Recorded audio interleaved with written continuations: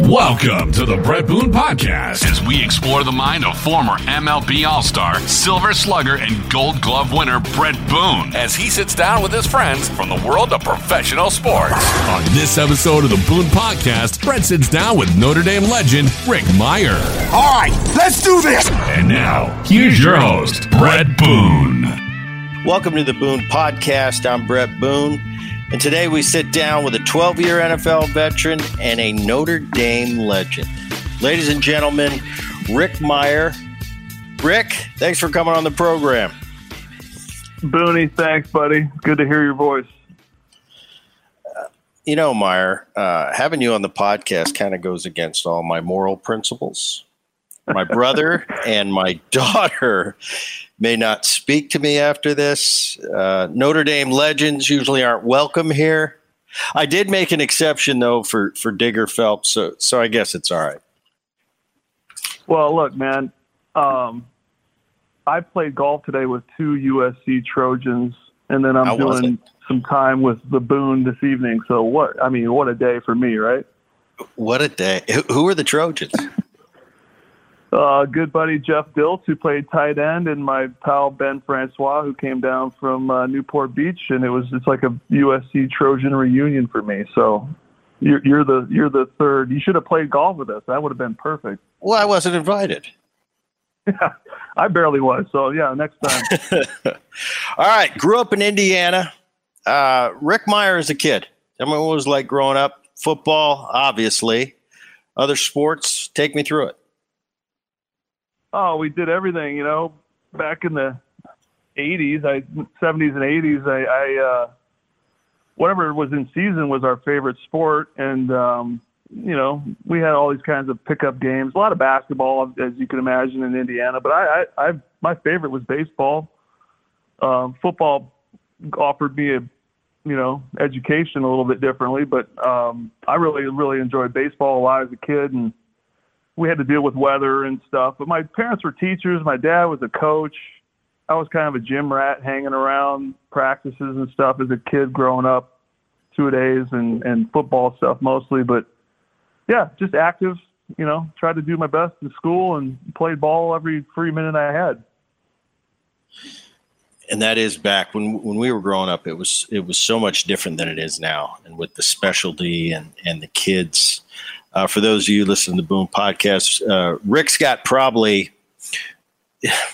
he's probably got the most athletic family I've ever been around. He has three sons, and they were all freaky. They got to, my kids got to grow up with them, play on teams throughout the years with them, and it's different times now, Rick, and you've seen it firsthand. I know Mo tried out baseball for a while, but it's just different than when we were growing up. You said it in the opening is, we played whatever season it was time for that sport. That's what we played. I had a similar, upbringing in New Jersey where it was football and then it was basketball and then it was baseball. I thought the cool part it was for me was, you don't get burned out in the sport. And when football season's over, man, you're ready to put the shoulder pads down and we're going to go into hoops. Hoops is over. Then we got to my favorite, baseball. But I don't know if it's good or it's a detriment. This the masses just, playing one sport and just putting their all, because it's so hard. And we know at the highest level to make a career of this. I look at the kids today and I think it's about growing up and having kid experiences. Plus, one sport, you have one sport that's maybe your favorite, but by playing basketball, by playing football, it teaches you about baseball just in a different way. And I think that's beneficial. What are your thoughts on it?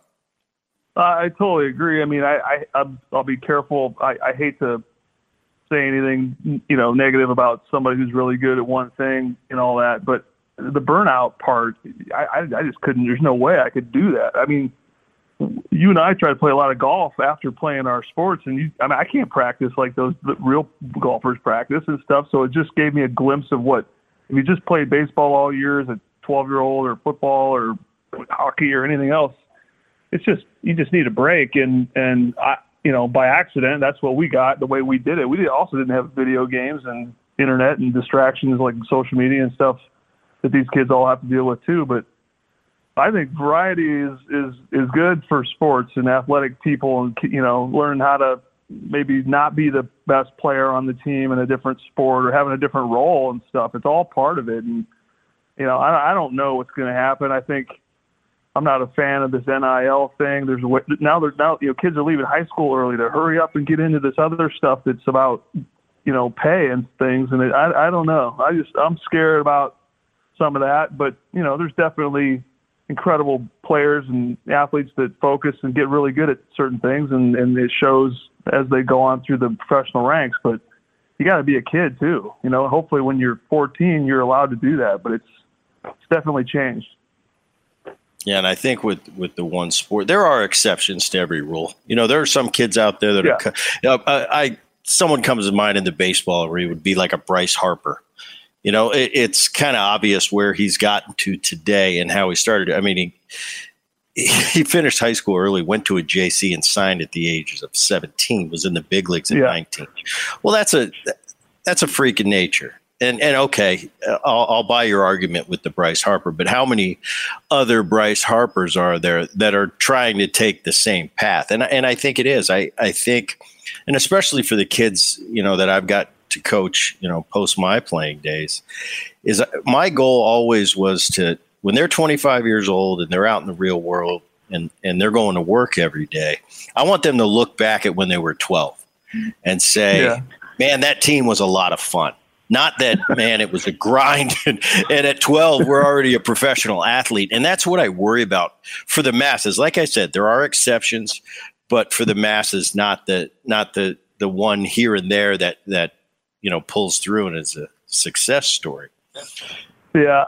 I remember the Pop Warner years, I saw you a lot in that time frame. Like, my goal from day one was, let's just get these kids to want to sign up to play again next year. Cause this is a lot of time and a lot of after school stuff, and so you lose your month of August, and it doesn't need to be a grind. I hope their memory isn't that it was a grind. And I think the way some of the leagues are set up, you're forced to keep up with what everybody else is doing. But sometimes these guys just need to have fun and get a break. And I've now that my guys are a little bit older, like your guys too, they can look back and they have fond memories and friends and stuff.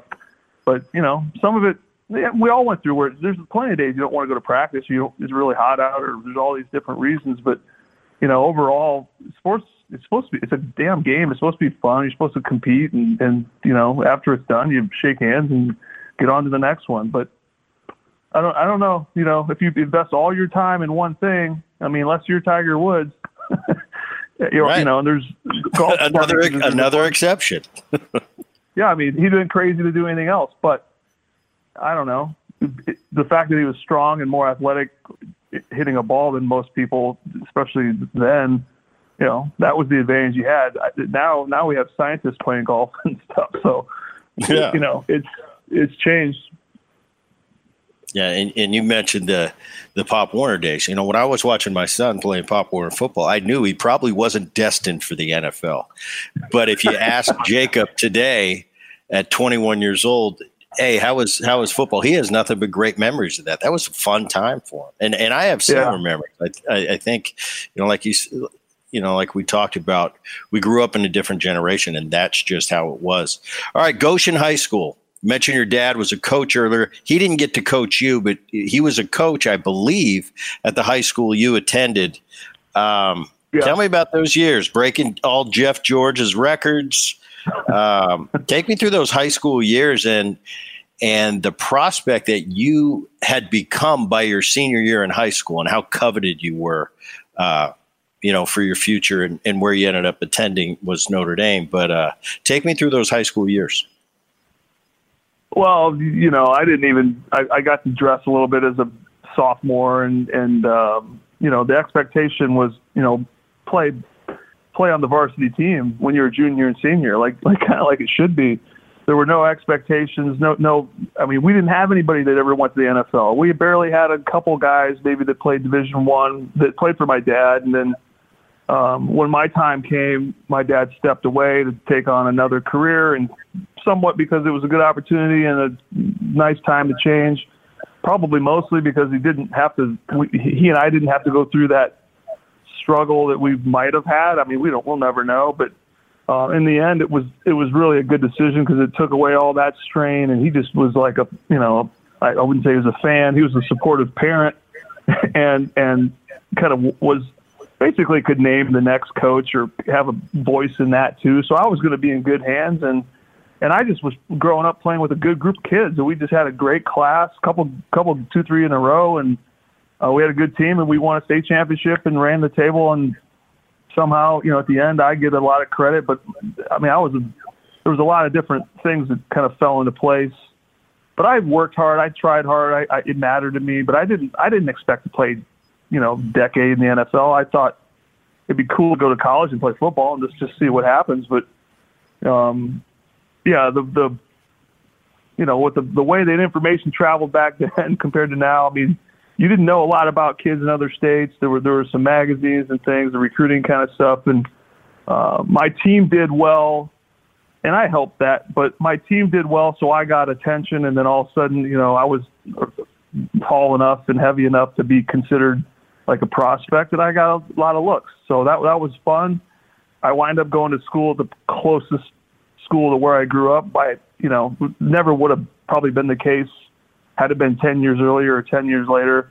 Different time frame would have been possibly a different school and probably a different school. But a lot of people assume I was always going to go to Notre Dame because it was close. It just wasn't the case. We didn't grow up Catholic. I wasn't one of those brainwashed cradle Catholic from the start fans of Notre Dame and watched him every Saturday like a lot of people, which is cool. But I looked at it like, man, I visited UCLA and I went to Florida State and Michigan and Indiana and talked to Stanford and all these other places. And it's funny, the one that I really never, ever talked to was SC because Marinovich had just gotten there. So they didn't need any help. And not that I needed another reason to want to compete against SC, but it was just the one school that we never talked to.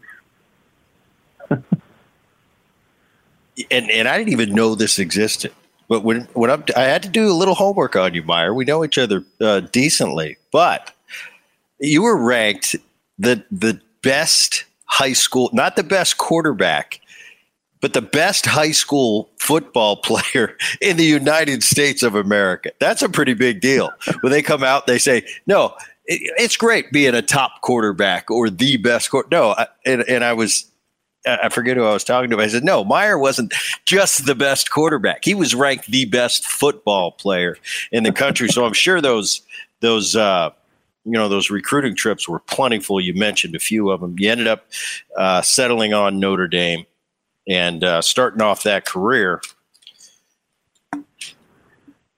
No USC trip. I can't believe it. Not even a whisper of that. But you know what? If Notre Dame doesn't run the table and win a national championship in '88, when I'm a high school senior in '88, it doesn't look nearly as attractive, as it did. So I'm like, wow, I know all these guys. I've been around, a bunch of the games, you mill around the sideline, and you're a recruit and all that, and I can play with this team, and they're all coming back. Like, wow, I want to be on another really good team. So far, that got me, in the door and in the conversation. So why not just keep doing the same thing? And that's about as sophisticated as it got. I mean, it was fun, better weather, different types of places to live and stuff, different experiences was neat and everything, but it just happened to be the perfect fit for me. And it was 25 miles away. Go there in '89. Tony Rice is the starting quarterback. Yeah. So it kind of eased you into it. Your freshman year, you were behind Tony Rice. What do you remember?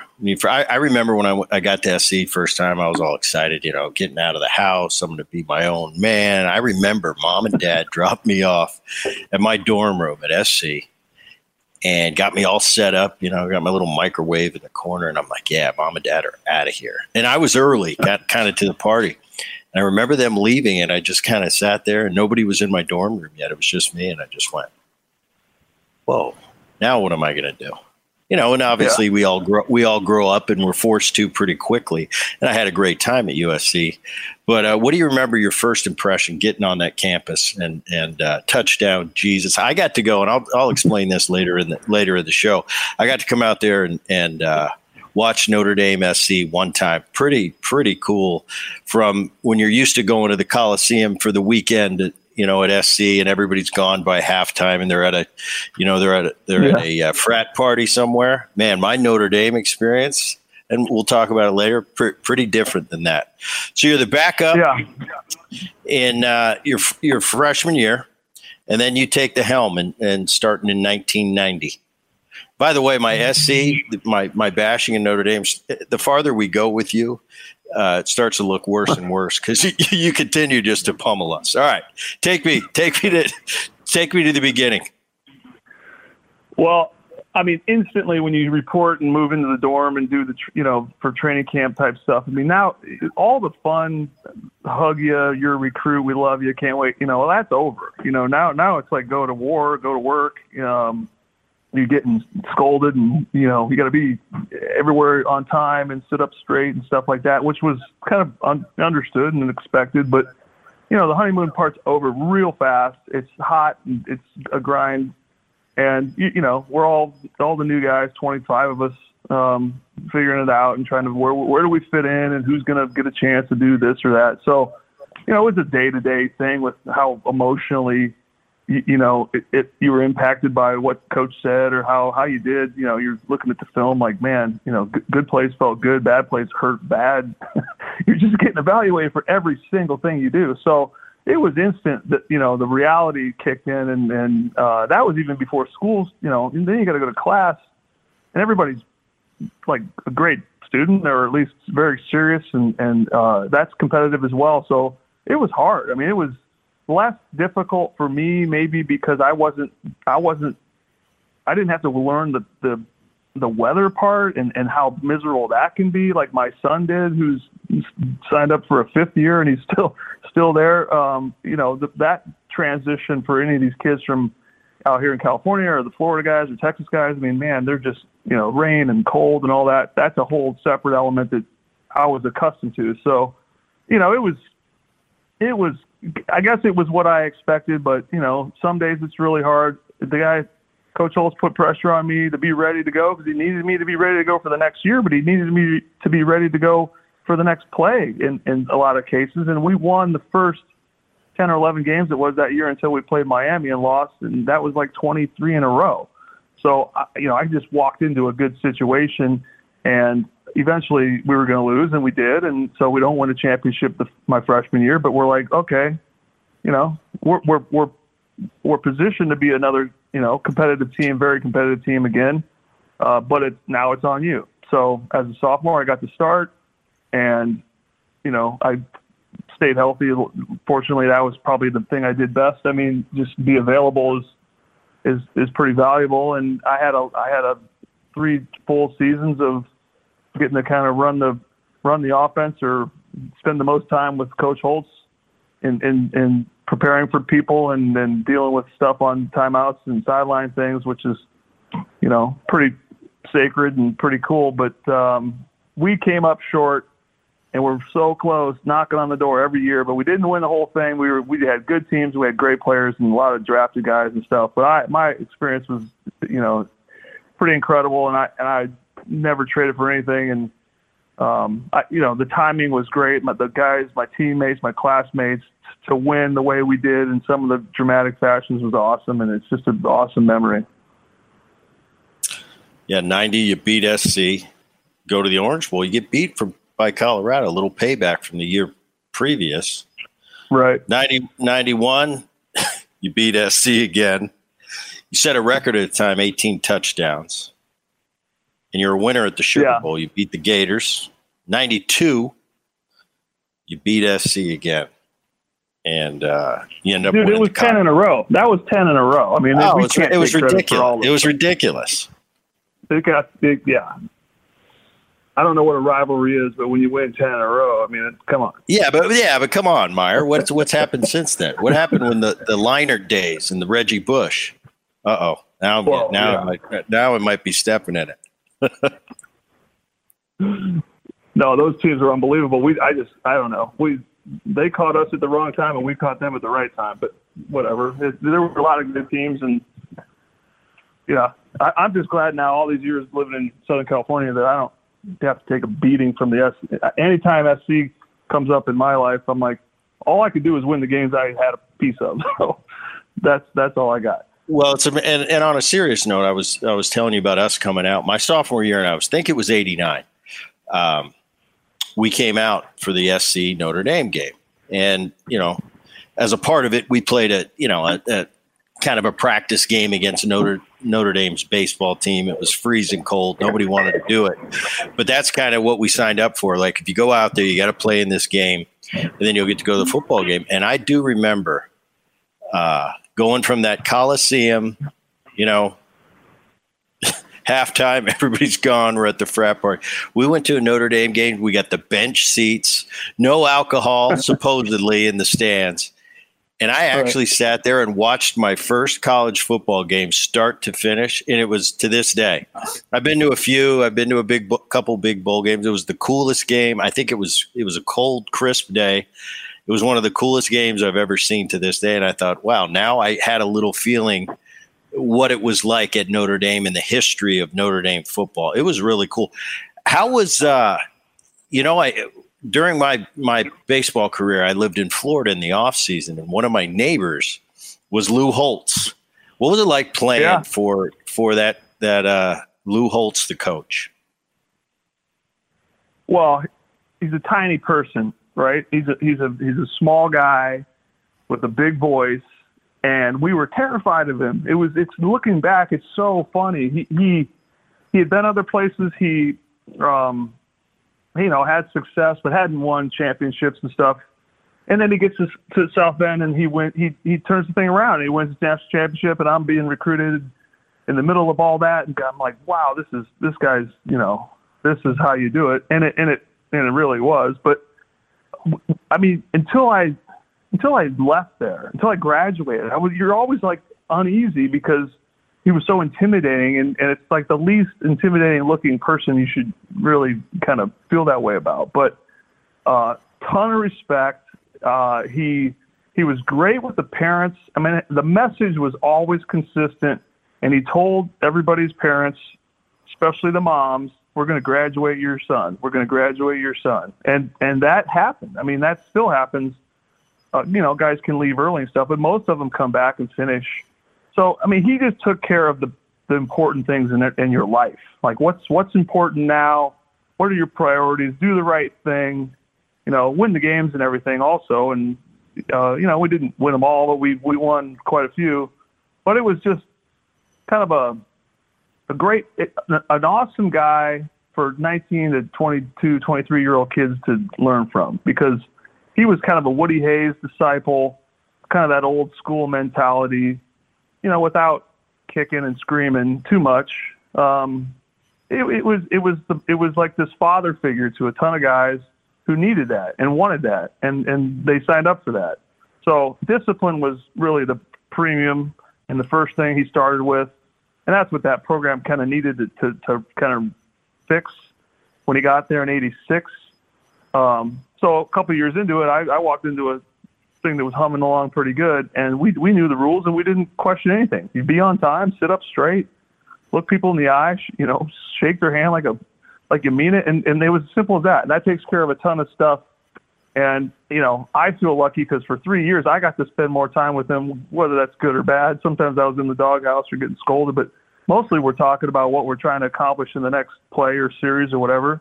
And I had a front row seat to the whole thing. And the frustrating part, to be honest with you, though, is he'd do all these speeches and all these public appearances and stuff, which he's really, really good at. But he would do magic stuff, and he'd tell jokes and be funny and charismatic. We never got that. That was not the version of him that we were allowed to. I mean, occasionally he'd do some different off season or something. We might hear some jokes or something, but it was usually very serious, very, very much, this team is the best team we've ever seen kind of stuff. And it's like, it could be anybody. It was a winless opponent possibly, and he's telling us with that, like, this is a trap game, So he kept us on our toes, but he was, in everyone else's estimation, like the sweetest, funniest, nicest guy, and we're like, wow, he's hard on me. He's not letting us get away with anything, and that took a lot of years for that to wear off. And now I've been in contact with him, long after, and he's just the most genuinely thoughtful and kind guy about caring about your family and kids and everything. And so we got what we signed up for and more. He just wasn't he didn't try to be our friend when we were 19, but now he is, and that's good enough for me. That's better. That's better than the other way around. Yeah, you mentioned he kind of does he's got an aura about him. I mean, I just played golf with him. I'd play golf with him once in a while in Florida. But I'm growing up, SC guy, and, I'm in my 20s, and I'm thinking, that's Lou Holtz. That's that Notre Dame famous guy. And he was almost like a caricature. He was, like a Tarkanian from the Runnin' Rebels, or a Tommy Lasorda of the Dodgers. Just certain guys have that something about them when you're around them. It's like, wow, that guy's he's legendary. And it was interesting. He was kind, completely the farthest thing from the baseball world, but he was this Newt Rockney kind of in my eyes. And it was pretty cool just hanging out playing golf. I didn't have to deal with him at practice like you did. The thing I want to talk about is when I was a freshman at USC, and we had Rodney Peete on the show 2 or 3 weeks ago. And I remember my freshman year, Rodney's a little bit older than us, and he signed, I believe, in 88. He got drafted in the NFL in 88. So I got to play with him his senior year, and he was on our baseball team. He was our third baseman. But just kind of the difference between on a big campus like Notre Dame football doesn't get much bigger than that, especially the time you were there. USC football, huge deal. USC baseball, not that big of a deal. So I remember my freshman year going to the football games and thinking, wow, Rodney Peete, he's big time on this campus. He's going to be my third baseman. And he did, though, and he talked about it. He talked about every weekend on the sidelines at USC. It was the who's who of alumni. And when he walked on campus, I mean, he was a rock star. And I assume that you had a similar experience at Notre Dame, especially after your senior year and what's about to happen to you in the draft, going number 2 overall. How was that for you? Was kind of did it make it easier for your NFL transition, or was it something you weren't that comfortable with? First of all, South Bend's a lot different than LA, just with the whole Hollywood part and the flash. And I know what you mean about the sideline. There's always all these guys from Marcus and, Ronnie and, whatever, even OJ and, guys way back, which was cool. I always looked at that. Miami did it, and a lot of other schools. I'm like, wow, we don't really have anybody on our sideline, but there's no room on the sideline to put anybody. So they now that I've gone back and kind of gone through in pregame and stuff, like, boom, you're out of there by kickoff. There's just that's the rule. But I was prepared for the media circus of the NFL better than most because I had dealt with it. Because that doesn't matter where you live. Like when you walk into a press conference or you're coming off the field, whether it's a locker room or whatever after a game or even a practice, we had a lot of attention, or I got a lot of attention because it was just the timing of that success of the program and the position I played. And I was kind of just accustomed to it. It didn't bother me at all. So I go to Seattle, and it wasn't like I don't want to say it was a step down, but there was less intensity and less pressure to win there. The questions were different. There might have been a lot of people covering an NFL team and everything, but it wasn't like they're foaming at the mouth, like looking at you crazy, like they're dying to know, what things are looking like this week compared to last. Quite the same. So I felt the value I had as a quarterback was elevated a little bit because of what I've been through, and I was prepared to handle some of the media kind of responsibilities and the time suck that is, and all the, responsibilities you have to satisfy everybody's needs, relying on the sports information people or media people, PR guys to protect you. But, it wasn't like, I wasn't trained because I got to watch Tony Rice do it and play in a few games in minutes that didn't matter much. And then I got to, have my time, and just the pressure and the attention built throughout those years. But going to the next level wasn't a dramatic change for me. Draft night, how was that? Take me inside the NFL draft. As much as they want to make the baseball draft like the NFL draft, it's just not the same. Did you know you were going number 2? I know you and Bledsoe. It was like a coin flip almost. Did you know you were going number 2? Was there a possibility you're going number 1? What's going through your mind on draft day? Well, I didn't go to New York. It's totally different now. I couldn't tell you how many first-round guys were actually in New York. I bet you it was a handful, like a couple. Then it's so different. But Drew and I have said for years and years, we had no idea. No, and literally had no clue. I didn't know until I saw them say his name. 10 minutes later or 5 minutes later, we'd already, boom, we're looking at flights and get ready to go. But it really came down to the very last seconds. And nowadays, there's contracts worked out before it even happens and all that. But I didn't know. He didn't know. We were kind of fine either way. Just you could spin it however you want. I'm glad it worked out the way it did. I think you could explain reasons why it would have been interesting the other way around, just because of some of the drama around Boston and maybe the New York or Boston and some of the Notre Dame kind of support. And then Drew's from Washington, so. It was kind of good for both of us to leave where we were and go do something totally different. But we both had to go to bad teams. That's the worst part. Like, looking back, I was so proud that I played from the start and started all those games and lived to tell. But that's not really the right way to develop a quarterback that's going to be your franchise guy for a chunk of years. I mean, to be able to sit and learn behind a veteran like I got to do in college, even though it was for one season, that's valuable experience. And we both got thrown right into it because it's just the way that works. And that's fine. That's life in the fast lane. And next week or soon here, we're going to see a bunch of guys experience the same thing in a different era. But it's a pretty big adjustment to go from college Saturday to a big boy Sunday. And I learned that, on the fly. And like I said, I'm proud to say I survived and I could physically play every Sunday for 16 weeks that rookie season. And we won 6 games, I think, from 2 to 6 was like a huge deal. People were excited. So it was an interesting process that first year, but it is kind of a blur. And all I cared about was I didn't want to sit.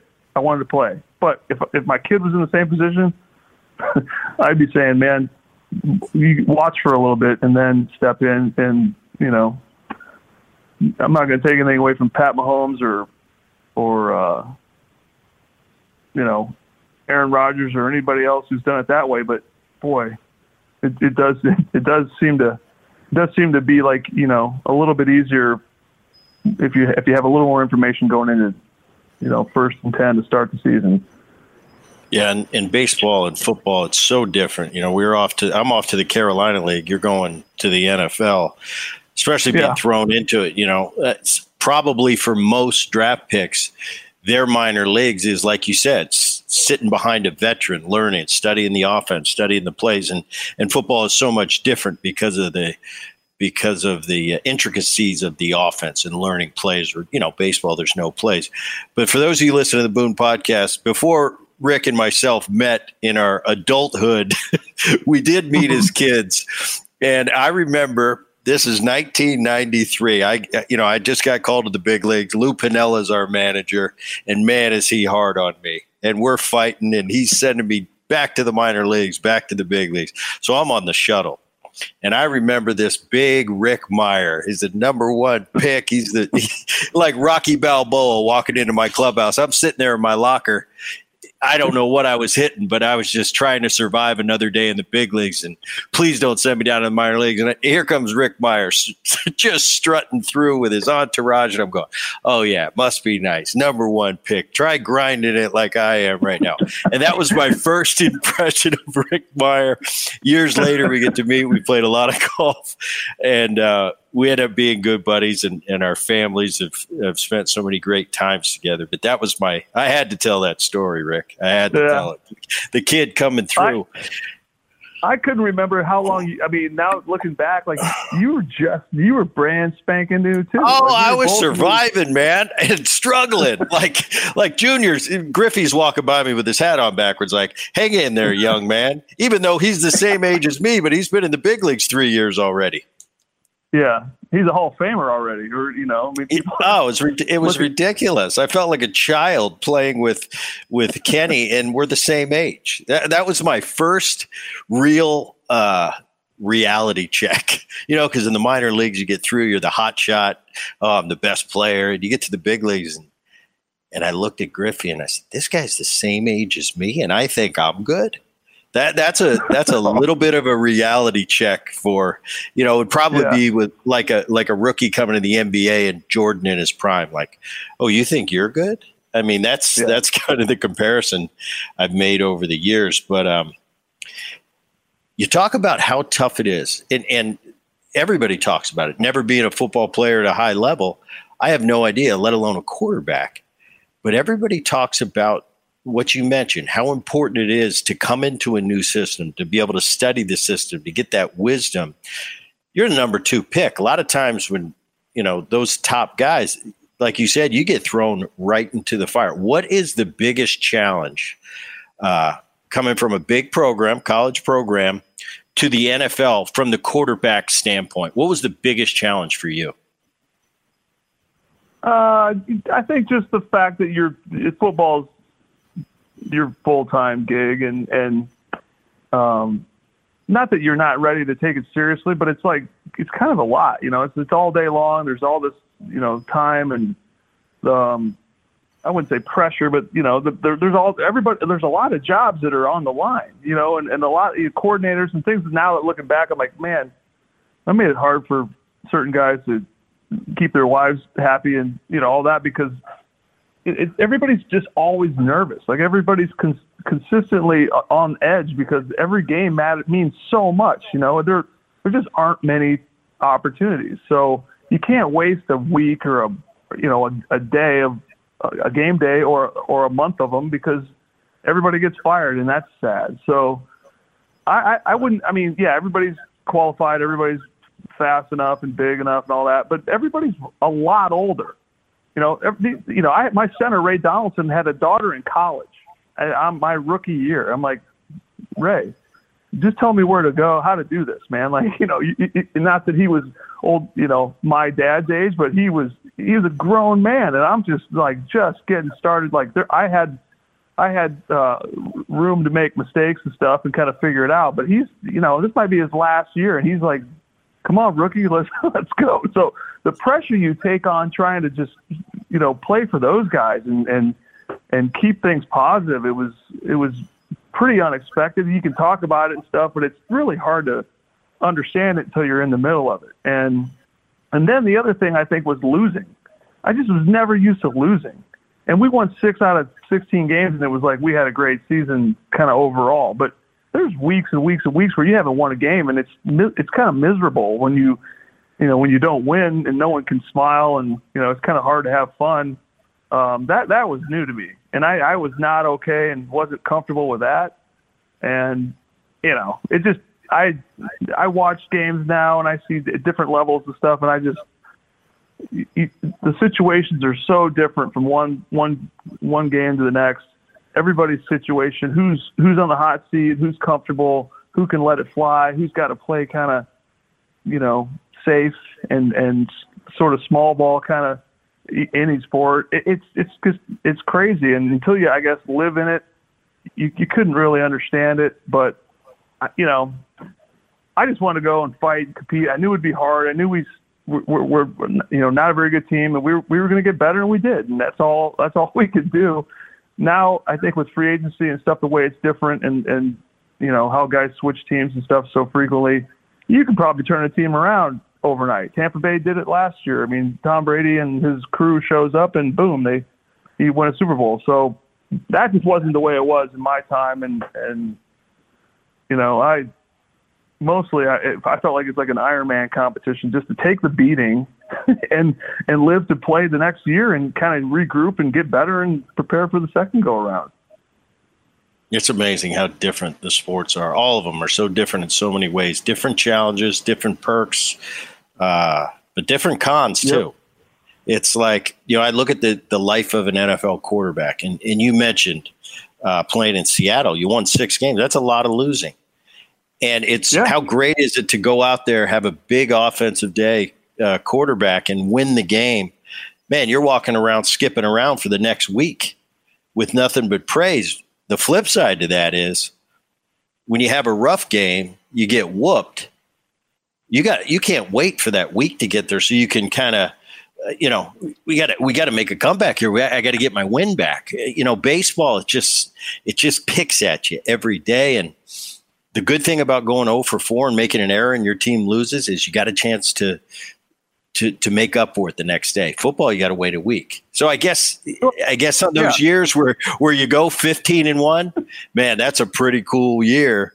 But those years you go 2-14, that's a lot of soul searching. That's a lot of, I don't know, looking at the ceiling.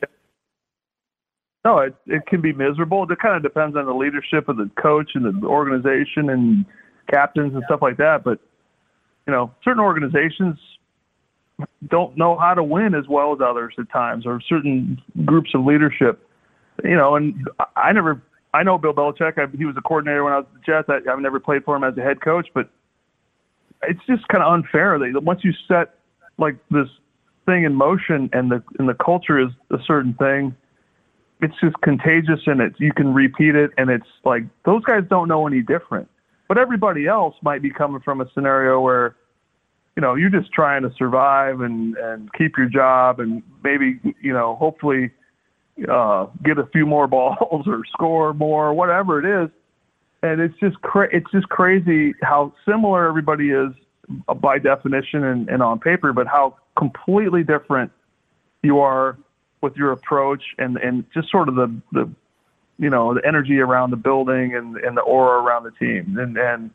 But that's sports. And that's what's exciting about it. That's why the gambling part of it's wild. Like people just, you don't know what's going to happen. It's kind of a fascinating thing to watch. And I watch a lot of college football, and I watch a ton of Padre games, and we pay attention to a lot of different stuff. I don't watch a ton of basketball, but I love once we get into the playoffs and stuff. And I don't know. The fact that you have no idea what's going to happen is interesting, and it's no different as a player. You just don't know.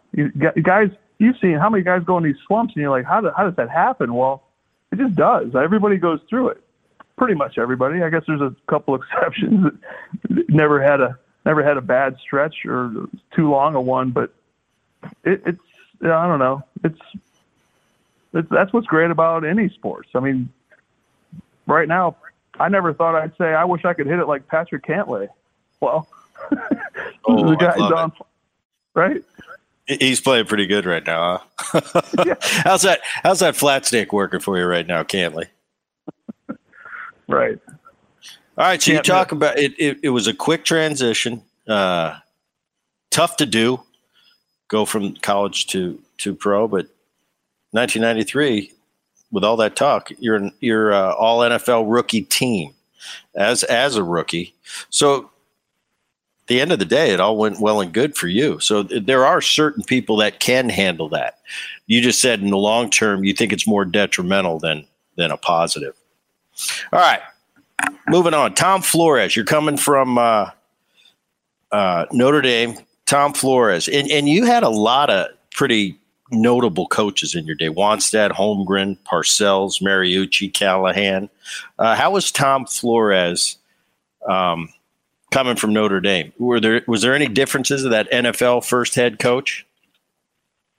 He was. I just got a chance. I was at the Hall of Fame stuff in Canton in August when he went in finally after all these years, and got a chance to talk to him and spend a little time with him and his wife, they were so nice to me and Stephanie all these years. But he's honestly like the last true like old school NFL gentleman. Like there's others, but he's in that grouping.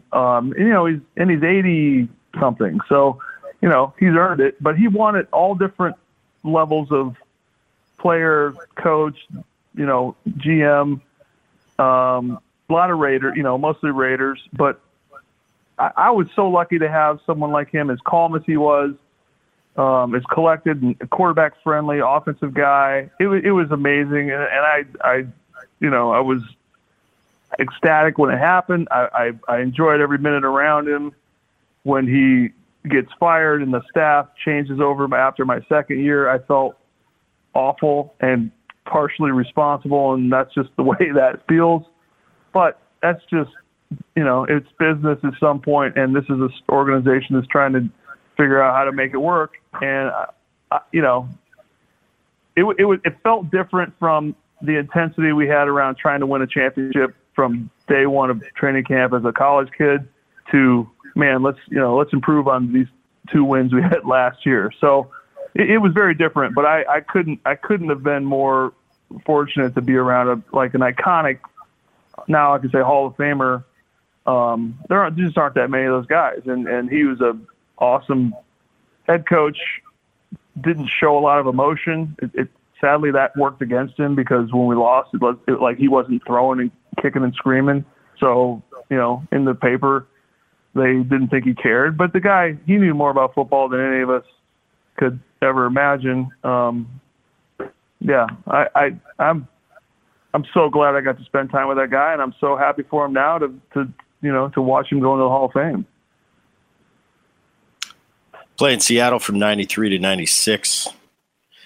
Then you go on a little bit of a tour. You go to the Bears, Packers, Jets, Niners, Raiders, and Lions up through 2004. Do you have a favorite spot you ever played, favorite city? I get asked that a lot, and it's easier to name the least favorites than the favorite. But I think Green Bay was an amazing experience, somewhat because Brett was still there, somewhat because we were a playoff team, and it's just like the most unique NFL town. I mean, Buffalo might be the same, especially when they're winning, but we were winning in Green Bay, so that stands out. I really like San Francisco with Steve Mariucci because both the organization had a lot of success, and it was pretty recent. And Mooch was just a great guy to play for and pretty quarterback friendly, or very quarterback friendly, and we just had a good group. I enjoyed my time in Oakland because we played against the Raiders so many times. It's pretty weird playing against them, but when you're on their side, there's really nothing like it. I really appreciated that and needed to learn that as a human being that saw kind of the wrong side of the Raider Nation. It was fun to have them protecting you, and I love that. And we went to the Super Bowl that year, or the first of those 2 years. But yeah, I mean, every city, it's kind of, I don't know, you probably experience the same thing. Every place is good and bad. I mean, there's great parts of town, there's great people, and then there's not so good if you want to let it be that way. But football, we spend so much time in meetings, like the staff, the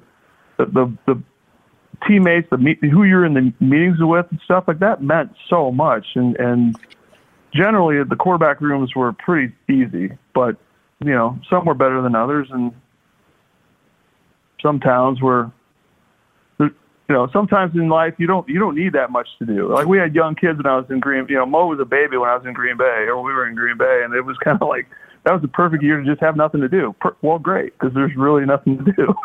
And to go from there to Long Island and play for the Jets was like this culture shock, and different kind of tests. But I appreciate all of it because it was all a good experience.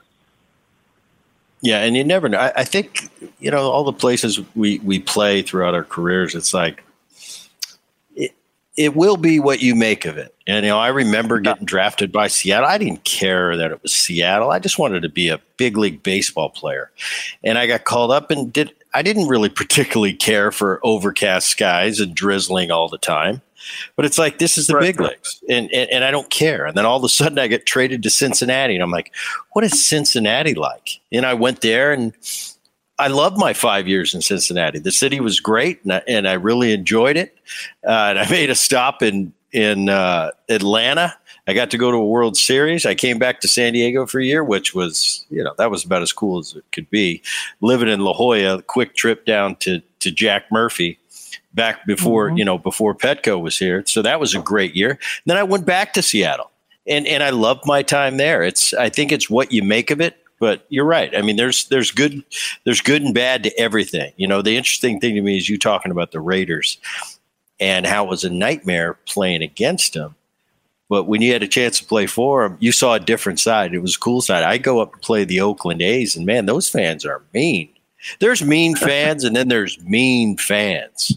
Yeah, when they get like real personal with your immediate family, those type of fans, and man, I'd look at Oakland, I'd go there, and I'd be like, really, you kind of crossed the line now. It's like I'm just here to play a game. This is what they have me to do from 7 to 10 every night. I come out and I do the best job I can. Do you really have to go there? I wonder what it'd be like playing for the A's. Probably be a different experience, but it's what we all go through, and it kind of shapes our lives a little bit, and has we're able to have these little stories when it's all said and done. So you retire after the 2004 season, move back to Southern California. I mentioned your three boys, Mo, Ollie, and Charlie. I know Mo the most. Charlie got to play with my youngest, my twin boys. He's a senior right now at Cathedral, quarterbacking, and I think Mo and Oliver are still playing lacrosse. Is Mo at eligibility, or is he playing this year too? No, he's playing as a fifth year, just even without the COVID. Like, he could probably do another year. He'll never, consider that. But like technically, I think he's got another year of eligibility. But yeah, he's had a good experience. Kind of cried through some of the weather, strain in the first beginning of it. But then when Oliver went to Michigan a couple years later, he kind of knew what he was getting into. But still, it's painful when you got a 5:30, little walk down to the workout session at 6, in the middle of winter. Like, these kids from here aren't really prepared for that. But that's what I love about the fact that they had to do it for a little bit, because that's life. And yeah, it's easy going the other. It's easy going the other way. Oh yeah, totally. East Coast to West Coast is easy, but you're right. The flip flops and the shorts, and all of a sudden, oh yeah, by the way, you're going to Michigan. Might want to leave those flip flops here. Mom will take care of them until you get back. Right. Question I had for football, today's football, 2021. And it's probably nationwide now, but it seems like in recent times, the last 10, 15 years, lacrosse has really become big. And it's kind of it seems like all the football players play lacrosse. All lacrosse players, they go play football. Is there anything to that? How are they been kind of intertwined together? I think it syncs up just, because lacrosse is a spring sport like baseball. If there were one season, if a sport played in one part of the year, now everything's kind of year round, depending on where you live climate wise. But contact, lacrosse, it's not outrageous contact, and football doesn't have to be either, depending on the position you play. But I think hockey's the other one that's kind of mixed in there. Most of the kids that my guys have played in college with generally are East Coast or east of here, East, Midwest or East Coast. And a lot of them played hockey, or at least are, familiar enough to know what it feels like. And there's contact. I think there's a little bit of soccer, some of these guys too, but contact, either you like it or you don't. It's not that they're real big kids or anything. They're just sort of interested in bumping into somebody, and that doesn't bother them too much. So I've had a ball with learning lacrosse from knowing zero, 12 years ago or something, through a million trips to the East Coast to play all these tournaments and stuff. And the families, yeah, you're right. A ton of the kids also played football, but generally they're like 6 feet, 190 pounds. So they're not, they're not NFL bodies, but they're athletic kids that want to smash into people. And Jake would have been a great lacrosse player. Your kid, hand-eye. It's all hand-eye and just hustle and two-handed. The ability to learn how to kind of go both ways, like you would in most sports, soccer, basketball. When they don't know which way you're going, you got a hell of a lot better chance of getting by them. But yeah, it was fun that lacrosse exploded out west here when it did, because my guys got a piece of it, and they were enjoying baseball and they were fine. And today, honest to God, if you ask them, they'd say we should have stuck with baseball, because they see what baseball, is on the bigger, scene than lacrosse. Because even though lacrosse has gotten some television and stuff, it's still pretty far behind the big sports. But it's made a lot of progress, and it's just really, honestly, it's access to really good schools for a ton of kids, that aren't D1 football guys or 7-foot basketball kids or whatever. It's another option. How have you been watching your kids play at a college level, Division I level? I know for Jakey, now this is his first year of pro ball. And I was okay watching him through college. I kind of, I'd go to the games and I'd sit in the stands and, all right, got a couple of hits. You didn't get a couple of hits. And I figure he's, I'll tell you, it's tough for me watching him professionally when he's an A-ball, because I'm like, all right, now it starts. This is a job now. Right. And you want to help him so much, but you can't. So yeah. I'm telling people when they ask me, I said, I'll tell you what, watching my son on TV or, on my phone in low A ball is way harder for me than it was playing. I don't know what it's like for you when the kids, when they're young and they can dominate and, it seems like they're always having a good game. But once you get up to a high level where all the kids are really good, I don't know. It's tough for me. Sometimes I just want to shut one eye and be like, all right, did he make it out of that? How's that been for you? Yeah.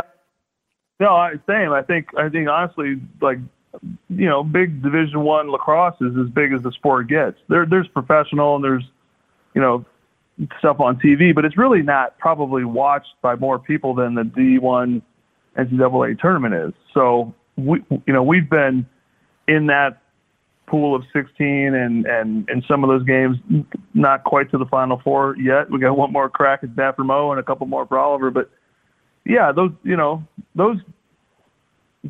I'm uneasy in the stands. I'm not worried about contact or, being overwhelmed. I just want them to have a good experience and stuff. And it was much easier to play and just not even think about it than it is, deal with everybody else and kind of find a way to make yourself nervous for your kids, which is human and very normal. For most everyone does it. But I think we're scarred because we don't expect to feel that way. But you get in those stadiums and you're, we're not shooting to the last shot to win the game kind of very often, but there's some pretty tense moments. But again, that's why you play sport. That's what these games are about. It's fun. I mean, pressure is a privilege, and hopefully they get the at bat that's gonna, when the game's on the line. I mean, I don't know that. You did pretty well in that situation when it mattered, and I don't know. That's kind of it's a lot harder to watch your kid in the exact same spot you were in, though. It's crazy. It's been bizarre. Jakey's getting a little more comfortable. I'm getting a little more comfortable, but it's definitely kind of a fish out of water first time experience. Had your buddy Bledsoe on a while ago, and the more I look at a lot of my friends post career and in life. A lot of my buddies are in this wine business. You and Drew are in the wine business. Tell the people listening to the Boone podcast all about it, where we can get it. It's Mirer. So I think it's Mirror, correct? Yeah, Mirer on the wall. That's right. Tell me how you got into it and where everybody can go get it if they choose. Well, yeah, I mean, mirrorwine.com is where the information is that matters. Drew and I were, went through that draft time together, and we stayed, very good friends through all our careers and playing, and kind of got into wine and sent each other crazy stuff. And I know you had a lot of wine, collected fun, good, crazy, fun wines years ago too. And it was just nice to walk into a little house party with something that was unique or hard to get. I mean, I think we all had the same fascination with that. No one's a sommelier, we're not winemakers technically, but it's, it's a brand thing and it's a marketing thing, and it's hire good people, have a good team, make good wine, find a way to promote it right. And it's just been a 13-year process of learning. And I honestly only knew what the consumer knew at the beginning. And I had an idea what I would, if I had a wine, this is what I would want it to be. Well, yeah, now go do it. And that's essentially where we were in 2008 or 9, or end of 8, beginning of 9. And it's just been an amazing kind of competitive industry. I expected it to be competitive. I guess I slightly underestimated how competitive, but now all of a sudden there are way more guys, basketball guys, tennis, golf, race car, all these different sports and stuff. There were a few before us, but now there's a lot, and it's really interesting and fun and cool to compare notes. But we're Napa. We do a little bit of stuff in Sonoma, some Chardonnay and some rosé, but 2 cabs and a Sauvignon Blanc, all Napa. And it's small production, and it's designed to be a thing that's not everywhere. And it's kind of been fun to, share it with people. The whole COVID shutdown, virtual Zoom world kind of worked out in our favor. I'll apologetically say that. I mean, it just was like everyone had to figure out how to do the best you can with what you got. And when it came to wine and probably other spirits and stuff, people were home and they probably consumed more than normal. And we sold a bunch of wine, but it was also kind of something to do. And we did tastings and some fun stuff and kept it kind of, once a week or not even. I think some of the bigger companies probably were every night, every couple times, just going. But, we actually saw growth in that period of time because we're not, and we're in restaurants, but we're not built to support the whole distribution and all those channels all over the place. So we're just in 6 or 8 states, some of it in the Midwest where we have some friendlies in Indiana and Illinois and Michigan and kind of where we're spending time. But, it's been kind of more than what I expected as far as the satisfaction of growing the brand and seeing different opportunities, but also very challenging and competitive and tough, the tough industry overall, yet more and more athletes and others keep signing up to get involved, every day. So, wine is I wouldn't say it's a part of our meal every evening. It's not, but it's designed to be in everyone's home and appropriate. Sometimes it's just celebratory stuff. That's what's fun this time of year. Football kicks off and people are fired up and tailgating and celebrating and stuff. So we want to be kind of ready for that. But I spent a ton of time working on the Mirer stuff, representing the whole brand. And then now we actually have a second label that's called Play Like a Champion Today. We're doing a Chardonnay and a Cabernet, and it's the trademark from the sign in the stairway coming down from the locker room to the tunnel to the stadium at Notre Dame. And,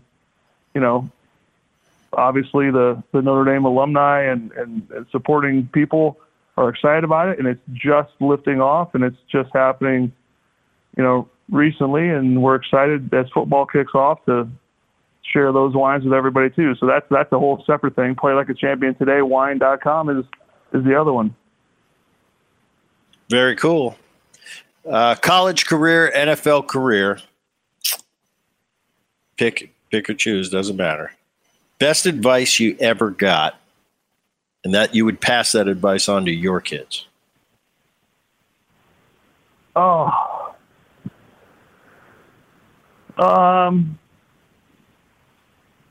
Man, I don't know.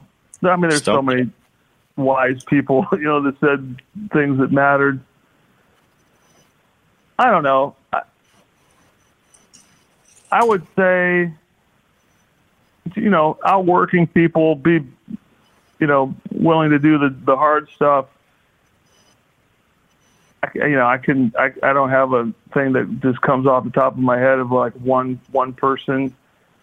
Well, I guess, when I went to school, I didn't expect it to be easy, but I knew we were going to succeed. When I went to the NFL, I knew it was going to be hard, and there was no promise of any success, and it, you kind of have to police yourself on how hard you want to study and work and all that. And I feel like, don't complain about the results if you don't put in the effort and time. And this is just a football kind of version of it. And because there's a lot of outside of the building time that needs to go into it. I think Tom Brady's a perfect example of the maybe most optimal, take advantage of the situation that there's ever been in the sport. But I don't know. You can't expect good results if you're not going to put in the effort and time. And it's not just in the weight room and stuff. It's the brain work and everything else. Brain work is huge, and we don't have enough time for that segment. I'm big time into that. If you think you're good, you are good. But how do you trick your brain? Right. Rick Mirer, right. I appreciate it. It's been a pleasure. And what we do each and every Boone podcast is we have the voice of the podcast, Dan Levy, come back with a question from the fans. Dan? Gentlemen, how are you? Rick. Cheer up, would you, Dan? I'm trying to. Okay, Rick, this one comes from Derek in Indiana, and he wants to know this. Rick, what is the one college team you just can't bring yourself ever to root for? Miami, USC, Michigan, or anyone else out there? That's obvious, isn't it? Emphatically Miami. Oh, Miami.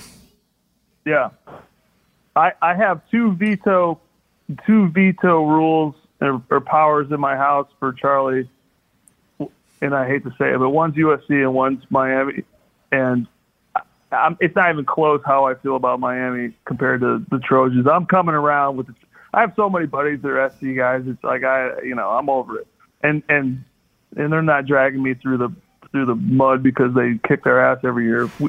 It was it was a little different, but I have nothing against SC. Miami treated us bad. They tried to knock our butts over when we were going in there. They're trying to break the glass, and it was a hostile environment. And I know that's what they wanted, but yeah, that was a tough. And I love and Gino Torretta and Lamar Thomas. I'm in touch with some of these guys. Like they're fine, but yeah, I don't think I'm okay with Charlie going to Miami. All right, and this one comes from Dan in Chicago. That would be me. When you did spend time here in Chicago, did you have a favorite deep dish pizza place? Gino's East. Nice. That's not a real sophisticated answer, but it was kind of what we knew and what we tried. And I'm thinking pretty much all pizza is good to me, but Gino's is tough to argue, right? Like that's a solid pie. That's a solid pie. Is that deep dish or the thin crust? No, that's deep.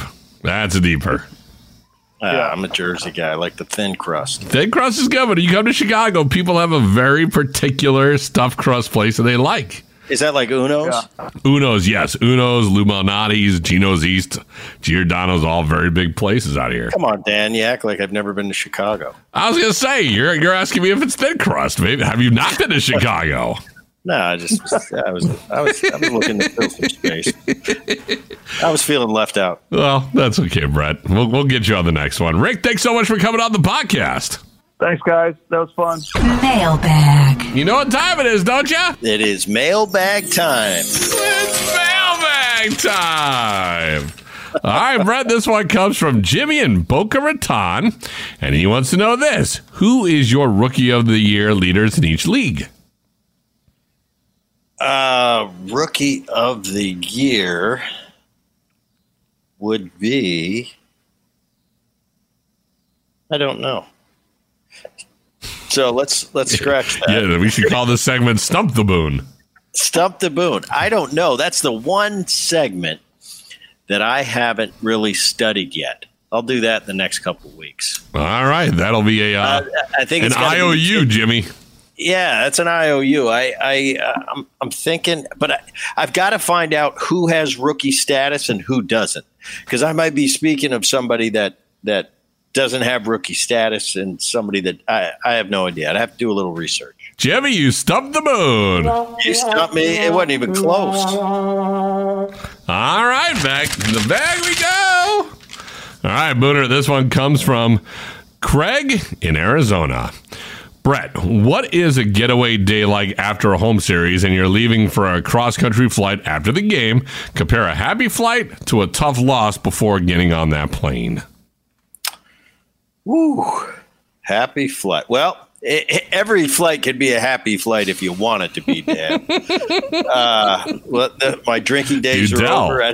I don't drink anymore, but, it seems like back in the day, you'd find a way. I mean, it becomes just kind of a part of your life, and you really don't think twice about it. I mean, obviously, everything is really first class service. I mean, we get on a nice bus and we finish the game. We take a shower. We put a suit on. We get on a nice bus. We go to the airport. We have a private flight to wherever we're going. We have the same staff that we have on every flight, and the food's really nice. So they make it as enjoyable as possible. Sometimes you're tired. I mean, it depends on how many games you've played in a row, where you are in the season. Sometimes you just get some sleep on the way to the next place. But like I said, everybody can have a happy flight if they want to. In other words, everything is forgettable.